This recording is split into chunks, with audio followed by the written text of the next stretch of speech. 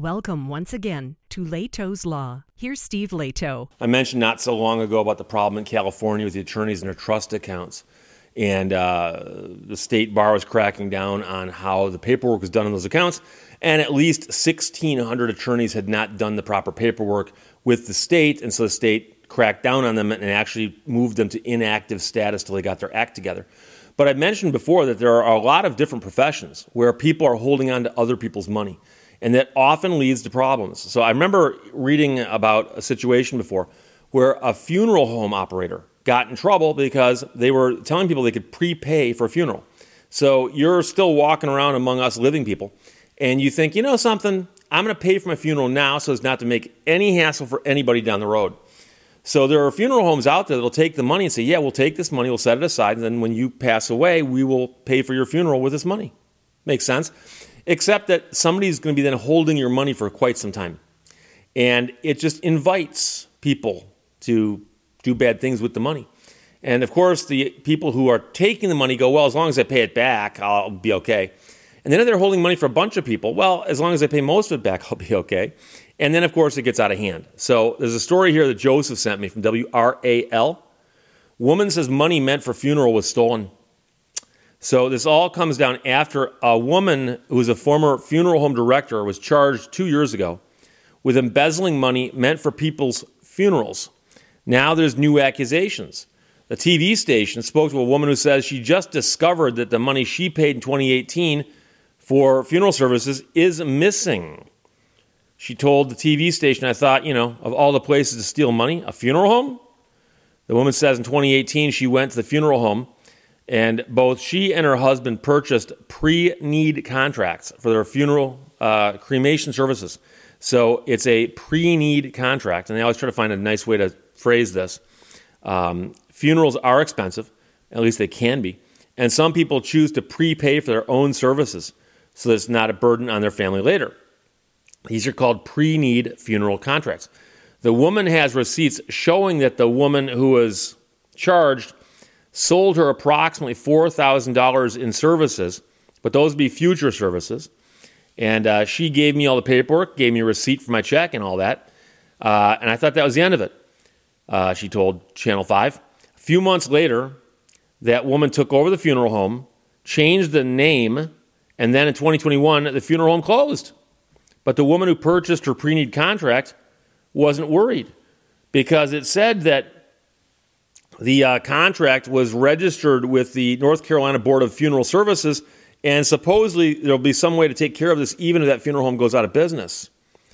So the woman says after she went out of business, I still didn't worry because I thought it was where it needed to be, and I knew any funeral home could get it, supposedly. So she went to double check, and she talked to somebody at a funeral home who decided to look into it.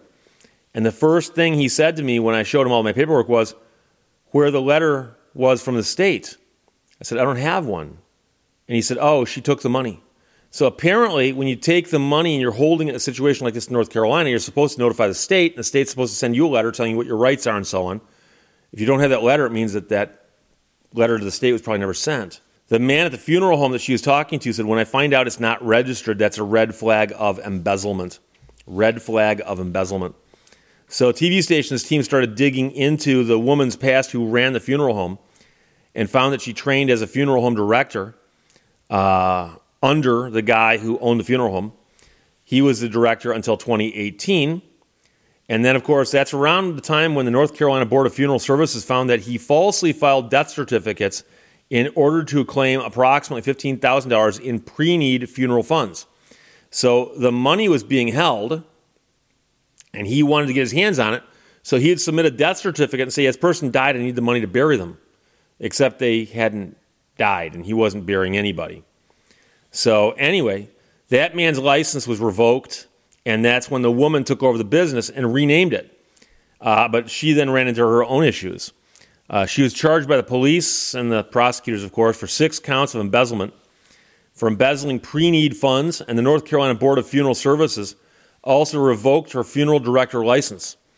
The North Carolina Board of Funeral Services has a recovery fund to help people who have lost money to pre-need embezzlement.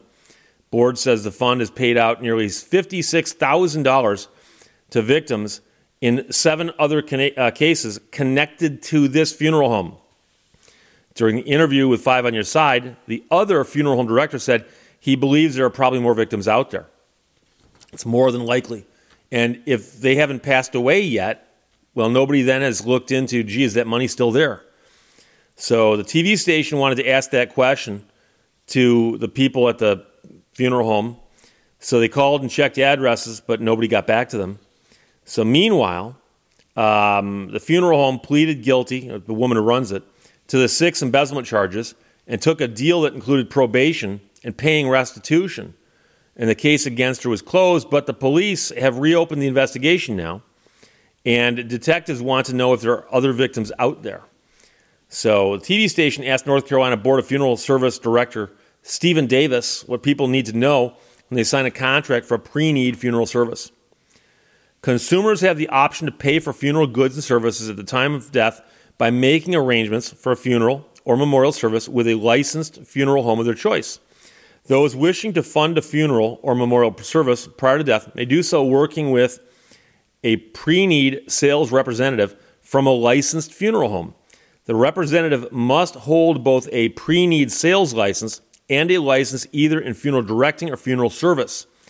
A pre-need sales contract may be funded either by an insurance policy or by a trust account at a bank or similar financial institution. So the trust account here is very similar to the trust account that many attorneys have got. Pre-need contracts may be inflation-proof, which a pre-need sales licensee can explain. Once a consumer has signed a contract for pre-need funeral services, the funeral home is required to register that contract with the North Carolina Board of Funeral Services. Within 30 days of registration, the board will send the contract purchaser a letter confirming the contract's registration with the board. So if you've done this in North Carolina and you didn't get that letter, you might have an issue. And think about the dangerous game you're playing. You're running a funeral home, you're taking money and putting it in a trust account. And if you're doing this right, letters are going to the people who have done this with you, telling them, by the way, here's how it works. And the money disappears. That's going to catch up with you. How could it not catch up with you?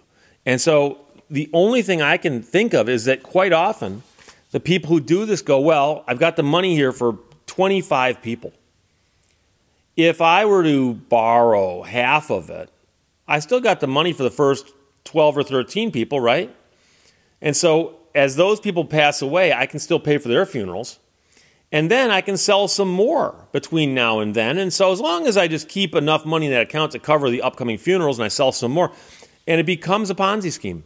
It becomes a Ponzi scheme, except that you're simply taking money from the most recent investors and using it to pay for the funeral services of the earlier investors. And it's a crazy concept. That's exactly what it is.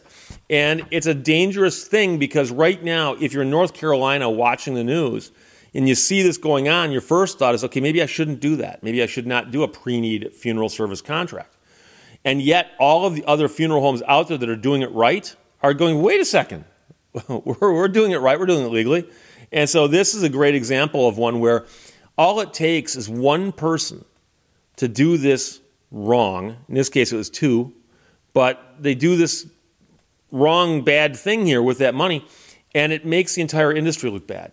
And so, most people don't like to think about funerals and only deal with them when a loved one passes away, and somebody's got to deal with it and take care of this.